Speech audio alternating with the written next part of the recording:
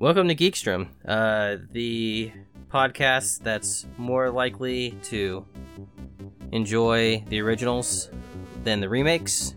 That might be me talking for Anthony, but I guess we'll see in the next couple of minutes here whether or not this was enjoyed. I'm your host, Frankie, and with me, as always, is... Anthony. Hello. How are you? How are you, Frankie? I'm, living the dream. Oh, that's what we all say when we're not living the dream. Exactly. It's not a good dream, but it is a dream nonetheless. And yeah, today we're going to be talking about Aladdin. It just came out last Thursday. Both of us got to see it. We have some thoughts. Here's some information about Aladdin. It was originally announced in 2016 after the Jungle Book live action remake that they did. Air quotes live action, because it's still heavily CG. But, it did pretty well. It made Disney a decent amount of money. Endeared Jon Favreau even further into the Disney sphere. So they decided, let's go with Aladdin. But interestingly enough, they decided they were going to have Guy Ritchie be the director. And you guys should probably know Guy Ritchie most from Snatch. But he came onto the scene with a movie called Hard Case, Lock, Stock, Two Smoking Barrels, very much the guy that kind of brought us Jason Statham. Did a lot of stuff, and most recently people would probably know his Sherlock Holmes movies that he did with Robert Downey Jr. Oh, I thought you were going to talk about the one with Will Ferrell. I was like, no, God, that was the worst. Oh, that is one of the worst movies that I've ever seen in my life. I haven't seen it, and I don't plan on it. Yeah. Like, it's not even like a hate watch type situation. Really? It's not even like a terrible movie Tuesday. It's like, clearly they needed to either, like, contractually make a movie for, like, the studio's budget or something like that, or someone owed someone a favor, because it was just a pile of horse shit that clearly no one cared about, which is a huge bummer, because I was expecting it to be, like, the third part of the Will Ferrell and what's his name? Reilly? John C. Reilly, like, trilogy of, like, idiots. Yeah, because, like, I love the two of them, so I was like, oh, that'll probably be really funny, like Step Brothers. Hilarious. I was, like, expecting Talladega that, Nights. And then everything I saw was terrible, like, it's not real even, bad. like, classist movie review terrible, like, people that I respect, like you, said it was terrible. Yep. And I was like, well, okay. Wow, what a compliment sandwich there. How about that? Yeah. Don't see that one. But I really like the Guy Ritchie, Robert Downey Jr. Sherlocks. I think that they're fun.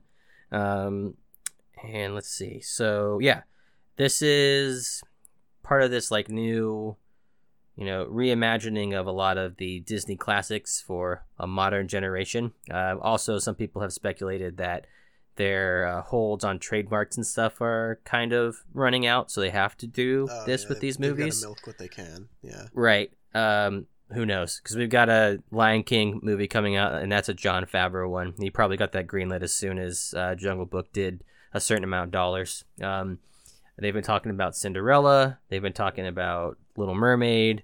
So it wouldn't be surprising if we... The real thing is Hunchback. I mean, come on. Yes. I think they announced that on my birthday, I think. I was super excited. I was at work. And I can't think of a better present for you. I know, and I got a text, and it was one of my friends, Kate, and she was like, hey, Josh Gad is doing a live-action Hunchback, and I was like, oh, well, okay, I guess I'm not working anymore today. So I was very excited because, as we all know, Hunchback is the best Disney movie. It's science. Yeah. But yeah, that's all the particulars. So just straight up, did you like this movie? Did I? Yeah. I liked it. I don't know if I loved it. I need to rewatch it. I liked it better than Beauty and the Beast, though. I agree with you because I completely forgot to put that in my little spiel there. Another live action remake that I completely 100% forgot about. Because it's better off being forgotten about. Maybe. Yeah. I mean, I like Beauty and the Beast. I don't want to, like, say I didn't like it, but yeah. I don't know. It didn't have, like, the heart and the soul for me. And I'll get into that Right. in a bit too about Aladdin and why I'll Mm-hmm. always prefer 2D animation. But For sure. yeah, but I mean, I liked Aladdin a lot. Um, I think it did a good job. Like overall, it just did a good job bringing that 2D to life. Uh, but what about you? I'm curious now. Well, so it's interesting that you said that it was lacking heart, and that that there was things that were kind of lost in the translation from kind of traditional animation to like live action with assisted CG, and that a lot of Beauty and the Beast was pretty cool and enjoyable, but they made some choices where it was clearly like, I'm not sure if that was the best way to do it, and that's how I felt through almost the entirety of this movie. I thought it was fun. I enjoyed it. I thought it was pretty charming, and pretty corny, which is Yeah, but it was like the right it's, amount of corny, I thought. yeah, it's like what it's basically the same way that I would describe Will Smith. Like this was Will Smith in movie form. Like there was stuff in here that's just like I huge smile on my face, enjoying what was going on, and then other things would happen to be like cringe a little bit. But ultimately, at the end of it, I was like, I did not enjoy myself. I wouldn't run out to see it again in theaters, but it definitely would be something whenever it ends up on Disney Plus or whatever that Yeah, I I was would gonna not be say opposed Netflix, to. but then I was like, oh wait, Right, nope, right. Um, so how familiar are you with the original Aladdin, not the very. '92 Aladdin? Not very. I know, like I should have. I didn't watch it before. I know Mm-hmm. that I liked it a lot more than like a lot of other Disney movies, like even the original. Right, Um, it's Aladdin is so much different than everything else like Disney's right, really made. Because I mean, yeah, you've got like a couple of talking animals, but right, like no, I mean it's everything about Agrabah is like the world is completely different. It's a whole new world. um I didn't mean to set that up, but oh right. kudos to me. You kind of stumbled into Yeah, that one. no, but like it really is because like I mean you've got Beauty and the Beast, my favorite, Hunchback, but you've got like a lot of the other Frozen, and I think like with the exception of Jungle Book and Tarzan, most of the movies that Disney makes are like centered around this like sort of European setting, and Right, Agrabah and Aladdin, and like it takes place in a made up, version of like India, Pakistan, sort of that region. right. And Like so, Middle East to South Asian yeah. somewhere in there. I think I read something that Agrabah was supposed to be like the midway point of the Silk Road. Oh, yeah, that makes So sense. that it kind of which was, it didn't really come through in the animation as well, but you could definitely tell in the casting of this movie they tried to make it, you get a lot of different skin tones and accents and stuff in this movie, which I think was something they really tried to focus on and show like the multicultural aspect of what Agrabah was supposed to be, which when it was an animated feature and you're spending the majority of your time with like 3 or 4 characters, those are going to be basically the only characters that you notice and see. So as an adaptation of, because Aladdin, was part of the what is it? That's Tales. God, I forgot the name The of it. 1001 Nights. Yeah, that Yeah. one. It's like it's part of that whole mythos there. So the '92 Aladdin was an adaptation of sorts. Kind of took a little bit of this, a little bit of that from a couple, more than a few of those 1001 Tales. Yeah, a lot less gruesome. Yes, a lot less Yeah. gruesome. Ultimately, really fun. Definitely a vehicle that was driven almost entirely by Robin Williams as the genie. But some really, really beautiful songs. Some really fun ideas in it. Like I loved Abu. Abu was one of my favorite things in the original Oh, I was Aladdin. gonna say in the original or in this one.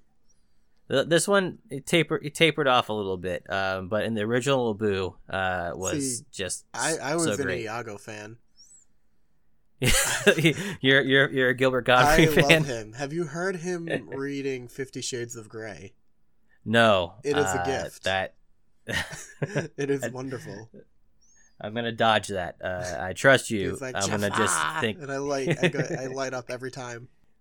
What was funny about that is I think they had Alan Tudyk or Tudyk. I never know how to say his last name, but he was K2SO in Rogue One. Yeah, Wash in Firefly. Yeah, he's been in a lot of stuff. And it kind of seemed to me like they forgot that Iago talked as much, and so forgot to kind of bring the lines in during the making of the movie, and really had it happen like last minute, because the interactions between this live action movie Jafar and Iago are definitely limited and 100%, almost 100%, just like literally parroting things back. Parroting, okay. Which I thought, yeah, okay. I know. Which was a little bit of a bummer, because that was part of the charm of the original one. Like, you had the kind of slapstick, 100 balls to the wall comedy of Robin Williams, and then you had the more kind of dry, stand-up, sarcastic-y Godfrey, and those were like the two. Really, the movie was like an interchange between the two of them, because like Aladdin and Jafar and Jasmine, they move the story along, but it's basically you're going in between a couple of different comedic moments between these two characters, and without there being, that was 100% missing. And like, I didn't pick up on this, but one of the people I had seen it with, hi Emma, she had said, like in the original, Iago talks a lot. And when other people look at him, he's like, he pretends to be a bird. Right. And like, I wish like we had, I don't remember that because I'm, forgetful. But like, I wish we had something kind of like that. But yeah. Because like Iago is just like now he's just like in the new one, he's just kind of like there. And I'm like, oh, okay. It was like, we need to have him in the movie because if we don't, people will complain. Yeah. But we're going to give him as little to do as possible. Which was also, I also thought that they were not going to have Nala in it. Wait, sorry. Wrong movie. Damn it. Nala. I'm Beyonce is not in this one. Going forward into time when I've already seen The Lion King. Yeah, Nala's not in The Lion King either. They had to cut her out. Who am I thinking of? What's the tiger's name?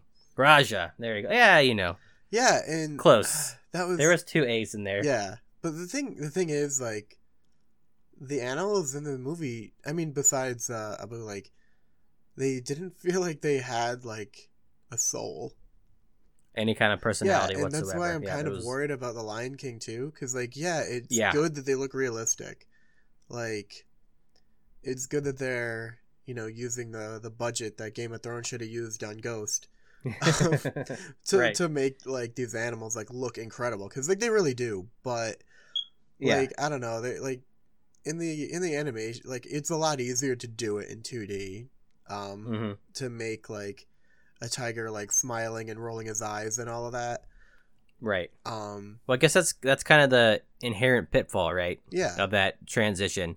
So you have to really make sure that the humans that are in this movie are kind of picking up the slack, because a lot of the slapstick or tangential interactions that you would normally have with the animal characters or through the genie doing crazy stuff aren't going to be there. Not that Will Smith genie did not do crazy stuff, but it's lessened.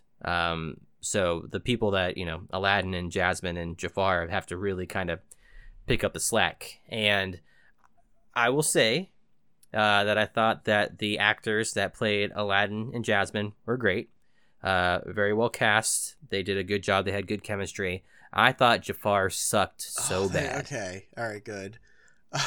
Because I kind of agree.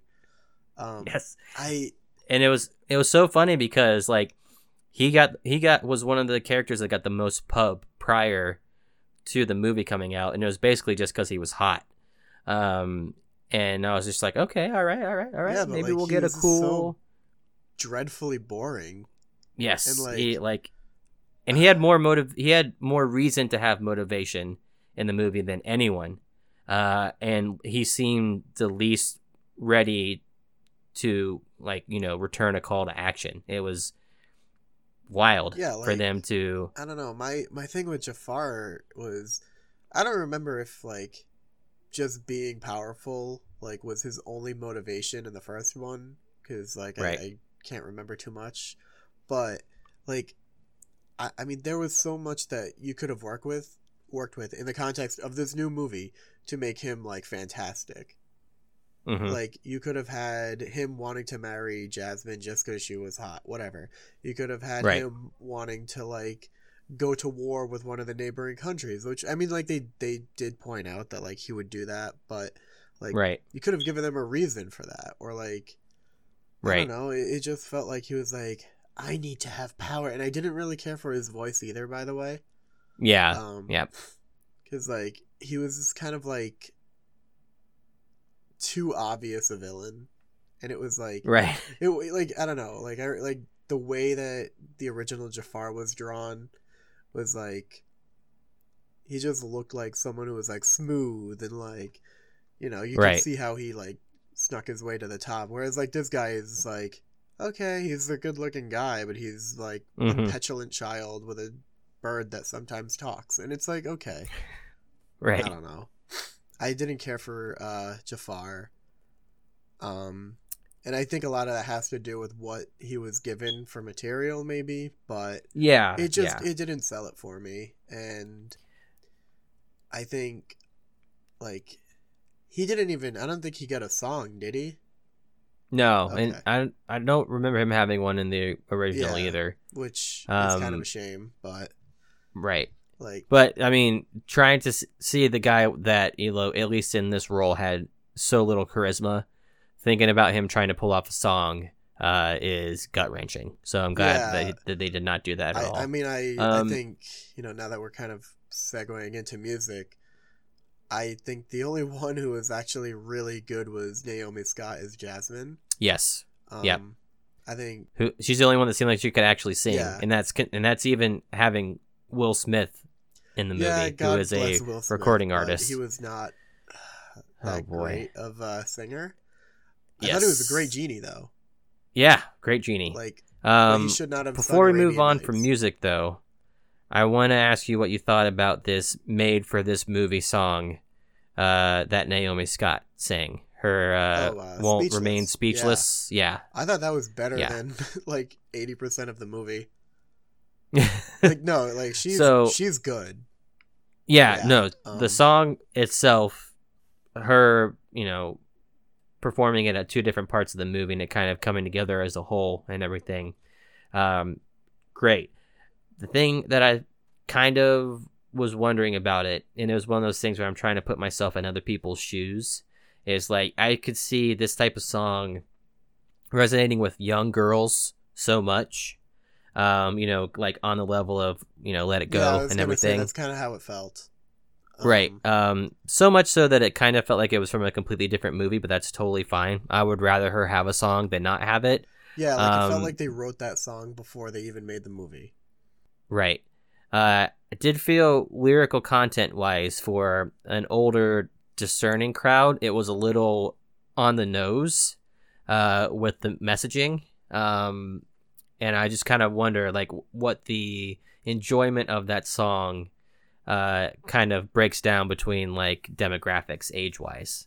Like I feel like little girls would totally be singing this, but older women would be like, that's the song they gave her to sing. Okay, I mean that's fine. And that was just my take on it. Nothing against the song itself. It sounded great. Felt a little out of place. Yeah, but I mean, felt I don't know, like how. I mean, I don't think you're gonna get too many, little boys going around singing "Speechless," but Yeah. I mean, maybe you will. I don't know, but I think the song was definitely. I don't want to say like one of those things that's clearly like a political stance, right. but it kind of is, and I'm okay with that. I love that kind of stuff. Yeah, but, totally. like I don't know, it just didn't feel like I don't want to say it didn't It belong.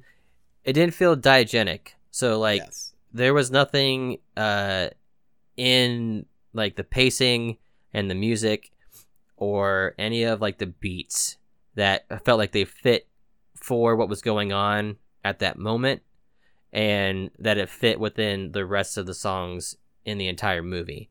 And again, totally fine. And sometimes you just got to make, when you have an intent to make this type of statement, you just kind of do it wherever you can. And I totally get that. But it did feel a little bit tonally different. And that's really the only thing that I want to reference when it comes to that. I didn't mind the song at all. And if it's something that pisses off people, are like, oh, what is this, like a feminist movie now? It's like, sure, fuck it, who cares? Well, yeah, okay, let it be a Jasmine has always been a feminist, like even from right. the original. Again, I can't talk about how much I remember, but Mm-hmm. like at one point they were trying to like sell her, and she had a whole thing about not being someone to be sold, and like I don't know, like if you think Disney is feminist or socially progressive now, then you haven't been watching any of their movies for the past. Well, okay, Fantasia doesn't count, but like since like Beauty and the original Beauty and the Beast, or like even before then, like right. all of those movies are like politically, socially charged, like on the left. Right. I mean, again, we're going to my favorite movie, Hunchback of Notre Dame. Like, the whole thing is about, I mean, the book is different, but the Disney version is about, like, treating immigrants with respect and showing love, and how hardcore religious zealotry is awful. But, like, these have been themes forever. And right. I think now that people are up in arms for whatever reason, about it promoting this and that, like, all right, well then don't watch any of the other movies, because it's right. there. It's just so much easier now to get angry about things, but that's okay. We're here to talk about fun things. Yeah, like Aladdin, which is the fun like movie. Aladdin, who I guess we should talk about Aladdin. I believe his name is Mina Mossad. I want to say something along those lines. I don't want to get it wrong, because I don't actually know. Like, I can't remember. We'll say that that's definitely near his name. I've never heard anyone say it out loud. But he was incredibly handsome dude. Great smile that guy has. He looks like Aladdin. Yeah, he does. And like he had the type of physicality that you would expect an Aladdin to have. He moved like Aladdin moved in the movies, so getting that to kind of come across in an enjoyable way was something that I was really happy with. Not a great singer. No. And definitely not a great lip syncer either. No, like he was good at parkour, but right. Well, the thing is, like, even with the music, and I didn't actually see. I'm pretty sure he did. Alan Menken did the music, because he does the music for everything, and he's wonderful. But like, that scene where he's like doing parkour with Jasmine and in the street, right. I was like, what is he saying? Right. I'm like, well, I don't know what he's saying right now. And it wasn't like, I don't know if it was in the theater I was in or not, but like the sound quality was kind of all over the place, even with like like Arabian Nights, which is one of my favorite Disney songs. And it was like, oh, Will, what are you doing, man? Right. Yeah, that was bad. So basically all of the songs outside of Naomi Scott's song and her part in Whole New World, felt like bad karaoke, and didn't seem to be tracked correctly. So it was like almost like it was off. So, and you made a really good point about like not knowing what he was saying in the Riff Raff Street Rat song when he was running around with Jasmine. Because I don't know if it was a sound design team kind of messing around or not, because like it is hard to do that, I get it, but like I'm hearing buildings crashing and like stuff getting knocked around, and I'm hearing that over the voice of the people singing, right? And I'm just like, what? Like, what did he? I felt like an old man, right? I was like, what did that young boy say just now? I think it has especially coming off of 5 weeks of Game of Thrones podcasts and everything, where we could explain away a lot of our quibbles with shortened season. Clearly these people didn't want to be doing this anymore, all that. A lot of the weirdness that shows up in this movie can be pretty easily explained by this works in 2D, this doesn't work in 3D. So having someone run around and sing a song when they're the only person in frame, or they're moving across the frame and your entirety of your vision is just locked completely on them, works so much better than having someone lip sync while they're running through a crowd shot. Like, it doesn't work as well. And some animated movies that'll get translatable work better because they're shot like music videos almost. Like, if you think about Be Our Guest, that'll work. You can do that with live action actors and add in the CG, and that'll work fine because that's like a legit music video. But the way that they shot it for this live action Aladdin, it was like, it might as well have been the scene from the beginning of Casino Royale with James Bond. Like, that's the way it was shot. But then they were also singing. It's like, if you imagine trying to track James Bond singing, I don't know, singing like a cappella Benny Hill or something like that, like, it wouldn't work. And that was part of the reason that this didn't work as well. And what sucks is that outside of the Never Had a Friend Like Me song, that was basically how they all were. So the Prince Ali song, same problems, same weirdness. Yeah, I think Prince Ali was like a lot better than... It was like probably in the top 4 or 5 of the like songs in there though. Right. And I think a lot of that had to do with like the visual aspect of it, because the choreography and the dancing was outstanding. Right. Look, this movie, to be fair, of all these relative criticisms that were, launching at this movie that we both genuinely liked. I know. We're just like, I like the movie, but here are 50 reasons why it sucked. Right. It's, it looks fantastic. Like, the costume design alone on this movie, it is out of this world. It's just really incredible. All the sets look fantastic, and they really did a good job of like layering in a fine layer of CG where, besides the animals, which are clearly CG, and the genie, which was clearly CG, like all of the backgrounds that were assisted, like, seeing Agrabah from a distance, or seeing it, from like somewhere inside the city, but there, it's just really, really incredible, really beautiful and vibrant, and it kind of takes the mysticism that I don't think was really present in the original animated one and kind of ratchets it up and kind of makes it seem like a much more interesting place to be. Like, Agrabah in the 92 was like, it had a really cool dome at the top of the palace. Yeah, but like, but besides that, it was like, like this one just felt more like an organic place that you could visit. Just really awesome, from the port to the actual palace itself. Yeah, and like, just really, really great. I loved like all of that, and like even the scene where like in the beginning when they're in the market and Jasmine stole like a loaf of bread, and like you see like all the people like pushing into each other, and I was like, this is like really, I like that.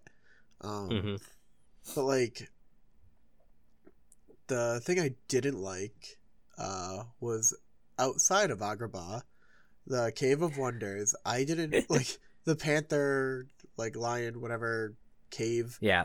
I think they needed subtitles for that because I didn't know what it was saying.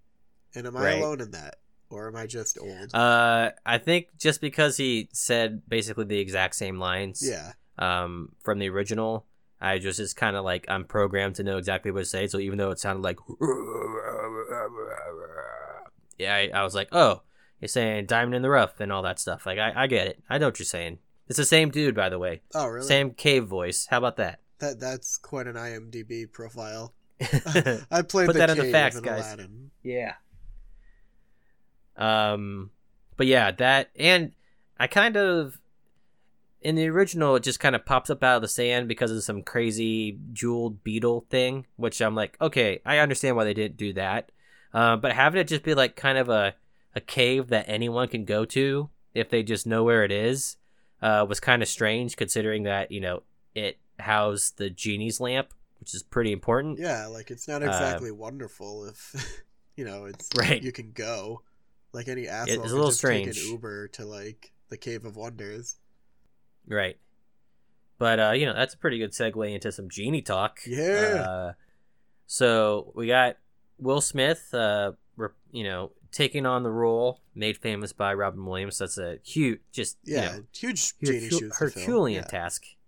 Just but I think he did a really good job. He definitely made it his own. He definitely had stereotypical gay best friend energy for a lot of the movie, which was really interesting considering how we were introduced to him at the beginning of the movie and his subsequent dalliances throughout.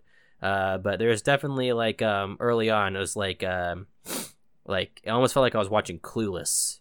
It was quite interesting. Oh, like when he's dressing him up and stuff like right. that. But even when he's looking at him and he has his hands in his face in his hands, kind of almost like he's got he's watching TV and writing in the burn book or something like that.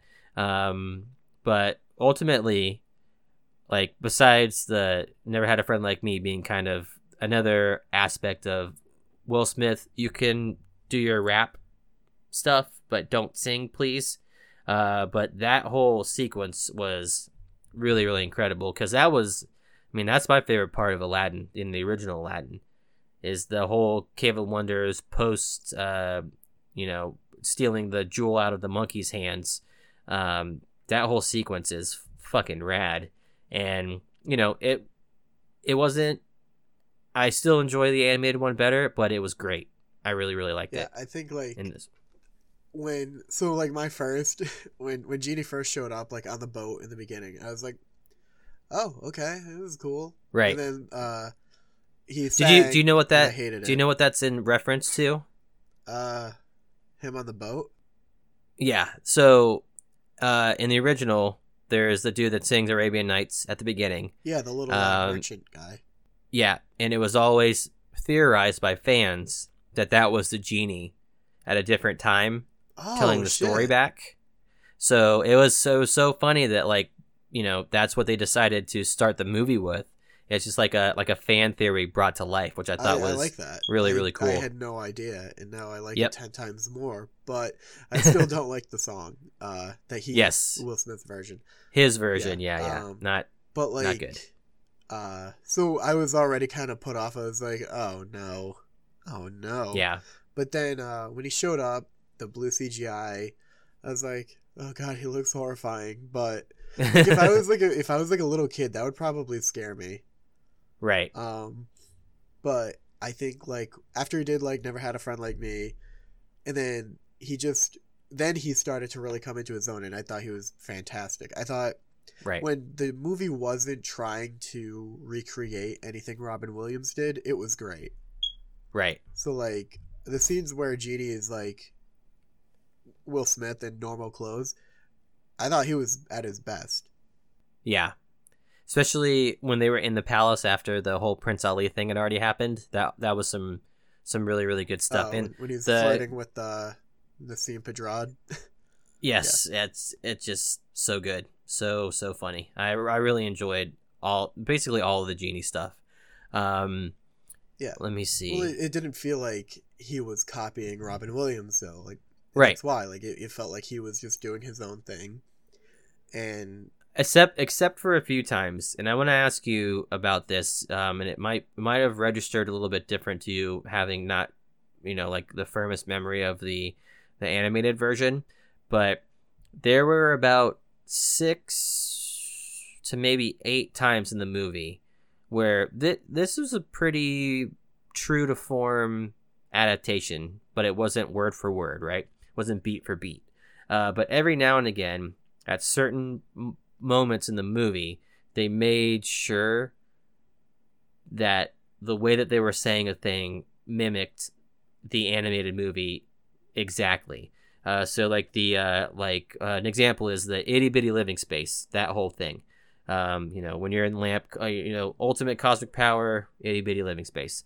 They did that a few times with a few different lines, and it was so blatant that like the people that were on camera at the time might as well have turned to the camera and just winked real quick. Did you notice that, or am I just being too critical? I kind of did. Like I knew that line, because I also remember it was like in Kingdom Hearts, and I was like, oh, okay. There you go. But like, I mean, I kind of let stuff like that go, because I mean, you know, like the crew, like, you know, the people making the film, they have to have fun too, like, and I think that's kind of their way of like nodding and winking at the audience and kind of breaking the fourth wall without breaking the fourth wall. That's a good way to look at it. Yeah. Which they didn't actually do as much as I was expecting. Like there was, I thought Genie would be doing that a lot. Yeah. So, and I was fine with it, you know, like in a post Deadpool world where that's been done to death at this point. I think it's okay for it not to be present in everything that's got a level of comedy to it. The only other, I think the thing that I criticize the most, and I also want to get your take on this to see if you notice this the way that I did, with some of the singing sequences, definitely some of the action sequences, it was almost like when you have people do fight choreography and they're not that good at it, they're not like trained combat fighters, what you'll do generally is like take them through the steps and have them do it and then speed the entire thing up so that it looks like it's happening quickly. Yeah, but it gives it that like usually tell when it's right. Yeah. So there's some film technique that I've been trying to figure out the term for, that Guy Ritchie has used in a couple other movies and everything. That's usually to, you know, explain some kind of internal frenetic pace that a person is, you know, experiencing while they're doing whatever it is they're doing. And they did it a couple times. The one that was the most blatant was when they were having the dance after the Prince Ali scene at the party at night. Yeah, where it's like breakdancing. Yeah, and it happened during the Never Had a Friend Like Me sequence too. It was very dance heavy, but also some of the action sequences were shot this way, where it was like those people were, I don't know, like on angel dust and were just fucking flying through their sequences, but everyone else was going at normal speed, and it made it that much more blatant. And I couldn't figure out why they decided to do that, because it's just something that like I almost kind of giggled at, as opposed to just like enjoying it as like maybe a funny thing or like a cool thing. What was your take on that? Yeah, I noticed a lot of it, and I mean, maybe I just didn't. I don't say I didn't care enough, but like I was like, it's a kids movie. Like that's what we have to remember too. Like these are kids movies. That's true. You know? And like that is very true. You know, if the kids are like the kids aren't going to be watching like all the extras, like they're going to be watching Aladdin, they're going to be watching Jazz, like the, you know, but like it did kind of annoy the shit out of me that like he was breakdancing so fast, right? After like I don't know, but I thought aside from that, like I thought the dancing was great. I think like it felt a lot like a Bollywood movie, and yeah, there's definitely. That definitely kind of filtered through, which I was definitely something that they were trying to make happen. They were definitely I'm struggling to find the word that I want to say. Not direct, but they're trying to like emulate purposeful what a Bollywood movie would look like if Disney made it. Right, exactly. And, I mean, I guess they succeeded in that. I haven't seen enough Bollywood movies to know. Well, yeah, at points they definitely did. Like it was clear what they were trying to mimic, and they succeeded in that in a very, you know, Western sanitized way. Like it wasn't something that, you know, just spontaneously broke out. Like while, you know, if they had gone into a dance sequence when Jasmine took the bread and everyone was involved, and they were telling the story through, that would have been par for the course, you know, 1-to-1 Bollywood. But you know, the way that they were dancing, what they were wearing when they were dancing and everything definitely harkened towards that, which I think was respectful, and you know, again, like that perfect balance of charming and cheesy, which is kind of the movie as a whole. And I actually was just remembered that when you said the thing about, you know, this was a children's movie, made for children. You have to think about how they're experiencing it. When I was walking out of the movie, one of the kids that was in there said something to his mom, because he was like, was that the genie at the beginning of the movie? And his mom, to her eternal credit probably, was like, oh, I don't know, what do you think?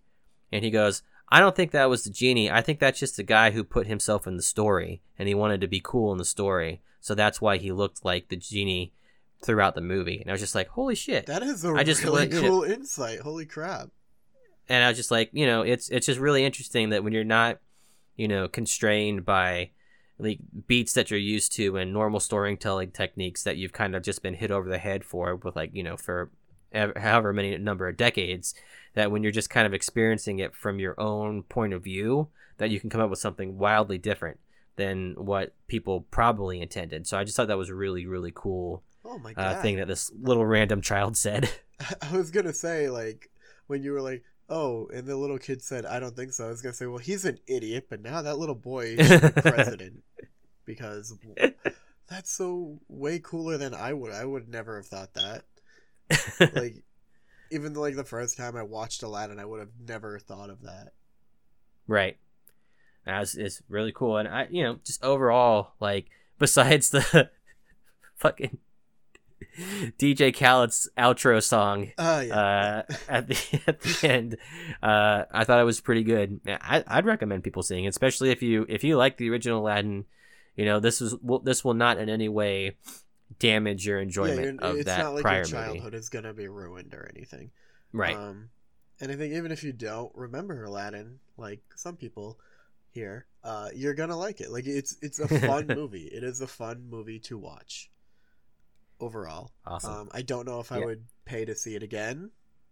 Yeah, same. But I will be. But I'm okay with what I paid the first time. Yeah, and I mean, Disney Plus is coming out, so you're gonna have plenty of chances to look at it behind the scenes, I'm sure. But there you go. Yep, for sure. All right, you ready for the Maelstrom? Oh yeah, let's do the theme. Boom. It's playing it right now. Very excited for it to have made its return. I'm gonna go through a little segment I'm gonna call Kylie's Corner. It's a person that I see a lot of the movies with here, and also a very close friend of mine. So shouts to Kylie. Her thoughts on this is she liked all the songs, even though some of them seem to be a bit too hip. But if you got Will Smith in the movie, might as well hip it up. She's very salty about the DJ Khaled during the credits, so we have that in common. Casting and wardrobe and most of the acting was pretty on point. Writing left a little bit to be desired. She brings up that Jasmine at one point clearly caught on that Prince Ali was Aladdin. The whole, oh, is that Abu down there trick? Very similar to what happened with the animated film. But then later in the movie, when Jafar reveals that it's Aladdin, she's still shocked. So that could have used a little bit of script doctor action. And she was actually not a huge fan of Asim Pedrad's line reading because it was a little bit ridiculous. Like they were almost like they were making fun of her character. So why add her in if you were gonna make fun of it? Like oh, we're gonna get married and have 2 children and live our life sailing, blah blah blah, like that. Almost like Asperger's response. Like it was like very much like a no filter, straight through. But it seemed to only happen when she was talking to Genie. When she talked to Jasmine, it seemed like that wasn't there. So I totally see where she's coming from. Yeah, because with that. When she's with Genie, she can be her true self because she's in love. Or immediately. I don't know how immediately in love. Work. I don't know how love works. Yeah. But I'm pretty sure that's what you do. But yeah, there's some info from Kylie's Corner. So boom, there you go. Paid segment brought to you by KFC. Yeah. Sponsor us again, KFC. Yes. So you said you saw John Wick 3, right? I did. Yes. What'd you think of that? I felt like I wanted to punch something. It was so cool. You got hype from it? I did. All right.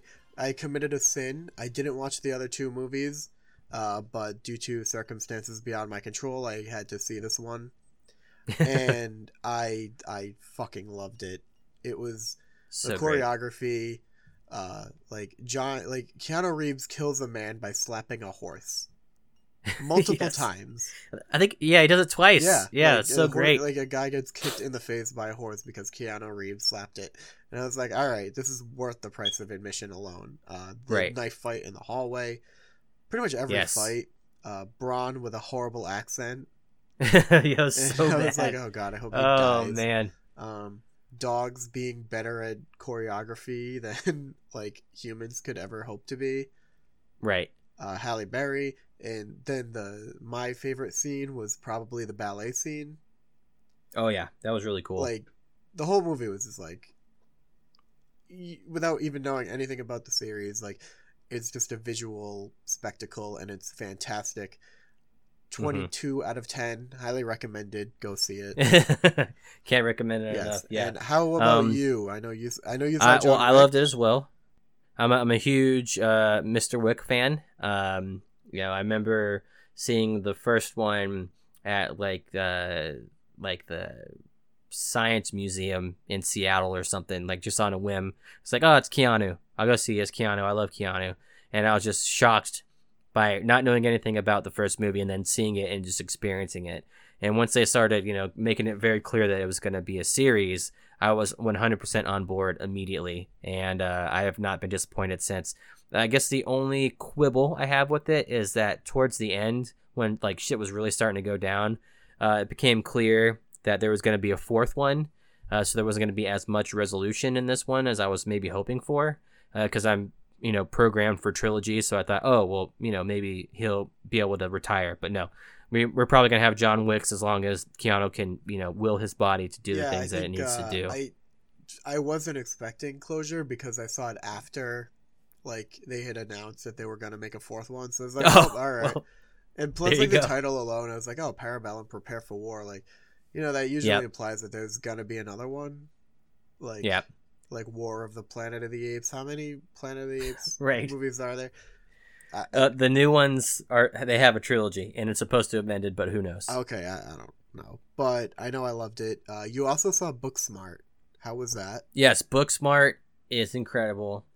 Cannot recommend it enough. One of the best movies I've seen in a long time. Definitely one of the best movies of the year. Olivia Wilde's first her directorial debut. Couldn't have gone any better. I know that it's like it came out at a very difficult time with a lot of came out right the same day as Aladdin and everything, so that's going to be tough to begin with. It's still at the end of the wave of Avengers, John Wick as well. A lot of stuff to compete against, but it's really, really worth seeing. It's the type of movie that I think, as much as it has earned all of the plaudits that I just gave it, it also, by the nature of who it's made by, who it's made for, what it's made about, deserves attention, because these are the type of things that have to make a certain amount of money to ever get made again. And it's just like, it would be great. This is probably going to be a high school comedy classic for time immemorial. Like super bad, but basically. yeah, but it's it's the type of thing that it has so much like. I think that's what most people say is like it's super bad with girls. That's a quick, easy pitch to try and get people involved in it, but it has so much more heart. The characters are so much more enjoyable while still being funny. Like not basically just dick joke machines. And what's great about it is it kind of has a more like 70s era high school comedy feel about it, because like it has more of like a Fast Time at Ridgemont's High type feel, because all of these characters, these side characters, these ancillary characters are fully fleshed out and enjoyable and don't detract from the story in any way. Like Billie Lourd is in this movie, like Carrie Fisher's daughter. People will probably recognize her from the recent Star Wars movies and everything. She's been in a decent amount of stuff. I had no idea that she was in it before. Seeing her, I did not know it was her either. I just thought it was a really cool character. And then about halfway through, I realized that it was Billie Lourd and was completely 100% like, I want a shirt with this girl's face on it. This is one of the greatest characters that's ever been created. She's so weird. She's so cool. I love it. And just, everything about the movie. The soundtrack is incredible. The chemistry between the two leads is incredible. It definitely deserves to be seen. So, like, do you think it's gonna be kind of like I don't want to make the comparison because it is a dumb comparison, but I'm going to Anchorman, in that it might not do that well in theaters, but it's gonna be like it's gonna pick up and like it's gonna get more popular over time than it might be now. I definitely think that it's, like whether, I guess you kind of judge that by like, it's the reaction that people have to it on streaming services. It's not really, a big DVD Blu-ray market as there used to be. But I definitely think that it's gotten near universal praise from like critics and fans. It just, unfortunately doesn't have the monetary backing for it. But I mean, if you think about it, we had something like that really recently with Into the Spider-Verse, where, I mean, that's one of the best movies that's ever been made ever. And it didn't, I think it made less than 300 million, which for a movie like that is kind of shocking. Wait, really? But, yeah. I thought it was like way bigger than that. It won an Oscar. It was, yeah, I know. And that's the thing. That's what's crazy about it. So I think that there is a space for these movies that have that critical and public praise that don't necessarily translate that into box office money, but hopefully will continue to provide an opportunity for people that don't get opportunities to make movies like this, to continue to make movies like this. It doesn't hurt, it's very difficult to say if a movie like this would have got made if it wasn't Olivia Wilde who was the director. If this was another female first-time director, it might have not got off the ground at all. So having her that, previous star power and, clout and everything definitely helped. But it just goes to show that even when you have the same kind of tried and true, time-tested formula, that when it's presented to you from a different perspective, that it can be completely revitalized, which is what I think it did. Okay, so you liked it. Yes. In fewer words, for sure. What else is in theater? There was something else I wanted to see. Oh, you know what? It wasn't. It's not in theaters yet, but I'm going to see Child's Play. Yes. It looks so delightfully awful, and I need to see it. Yes. I love Aubrey Plaza. Yes. I love Mark Hamill. I just think that it's going to be like you said, just kind of really cheesy, probably like some really dumb, scary stuff. And I'm totally fine with, spending $10 to have that. Because I guess they didn't get in touch with like Jennifer Tilly or like any of the other people who were like in the original movies. And I was like, oh, that's kind of a dick thing to do. But right. I mean, I love Mark Hamill and Aubrey Plaza so much that I kind of have to see it. Right. And I think Mark Hamill is going to do a great job because he does a great job in everything. But yes, like it just looks so bad that I need to see it. I can't. I know I've got some other stuff. There's summer's going to be pretty good for releases. I'm trying to think what's coming up next. Spider-Man is coming back. Yes, very true. Dark Phoenix is coming. Yeah. Right. I'm out on Dark Phoenix. Not that I'm like, come on, I'm gonna see it, but I'm not hyped for it. Super but stoked. I'm like, yeah. Oh well, I love Sophie Turner. I want to see Sansa again. She's incredible. You know what I did see? I saw Brightburn. Oh, how over was this that? last weekend. It was fun. I liked it. It definitely was the type of thing where this idea that they were going for of like, oh, what if Superman was a psycho? I like the premise and they did it really well. There was a lot of like, it was really horrifying at times. And then kind of, I'm not sure how I felt about what's her name? I'm really bad with names today. Yeah, normally I'm the one that doesn't know names, so. The guy that was Pam's husband in the fiance in the Office before Jim. Oh, okay, yeah. I don't know. I think it's, I don't know, David Denman or something like that. And then Elizabeth Banks, who has generally been in kind of more comedic movies. I don't think that they were right for the leads. I feel like they had too much of a comedic tone, which is not shocking considering that it wasn't James Gunn, but it was his brothers and cousins that wrote this movie. He was only a producer. Sean? So, there's a balancing act between comedy and, terror in almost everything that James Gunn does. So I get that, but I don't think that them being cast in that role helped to kind of even out that balance between comedy and horror. But still, ultimately, I think that if they had found a way to actually have a Superman, like a legitimate Superman movie that was like this, it would have been more effective, because it's kind of the thing where it's just like, if you're pitching something as something, but it ends up being something else, maybe you should just go with what you're pitching it as, because that would actually work better. But, it was still fun. I wouldn't recommend anyone see it in theaters, though. I'd be like, just wait till it comes out and watch it then. Yeah. Well, that's a shame. Yeah, it's a bummer. Oh, but that's it for the Maelstrom, and now we're going to wrap it up. So, Anthony, where can everyone find you?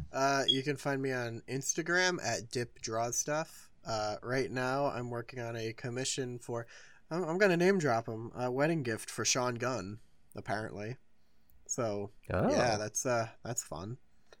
And I'm on Twitter at Anthopalma, just my name. Now that Game of Thrones is over, I don't have much to tweet about. So, just find me on Instagram. You message me, get some art done. I'll doodle for you, whatever. And how about you, Frankie? Where can we find you? You can always find me on Geekstrom, kind of. I'm actually starting to think about doing some YouTube content here soon.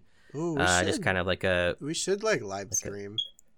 These. Like some kind of, these or like weekend review or something like that. So keep an eye out on that. I need to be a little bit more active on that, but we'll see. And I'll always on my regular Twitter, where it's kind of like everything that I talk about just kind of on here just spews out in different ways through there. Like I went back to back with saying something about all of these studios and everything threatening to pull out of filming in Georgia because of the ridiculousness that's going on with the abortion ban there. And then I think right after that said something about these art prints that I got from a person that's on Twitter named Kami, Kami, and they're these Into the Spider-Verse. It's funny that we brought that up. I saw those. Yeah, there's like those like kind of hologram things that you would get when you're a kid, where if you're looking at it from one angle versus another, it changes how it looks. So that's cool. So you get a wide range of topics there. Yeah, actually, speaking of like Spider-Verse art, Alice Zhang, I don't know if you're familiar with her. Nope. She recently did a book. I think it's like you could buy it at like Target, called The Power of Girls, and it's like an art book of all the women in Marvel. Oh, awesome. Yeah, but she recently did like 2 Spider-Verse prints, and I really want them. Like, she also did like a couple of Game of Thrones ones too that I'm trying to buy, but like Spider-Verse art, and I'll probably be promoting the hell out of her on Twitter too. Yes, so please follow me just for that. Please do. Yeah. Awesome. And big in Germany. So if your German friends have any questions for us or ideas for topics, feel free to leave them in the comment section. And if you can, subscribe, rate, review, do all that stuff. All the normal podcast outro stuff. Review, by the way, 5 stars every time. 5 stars. Woo! All right. Thanks, guys. All right. Bye. Later.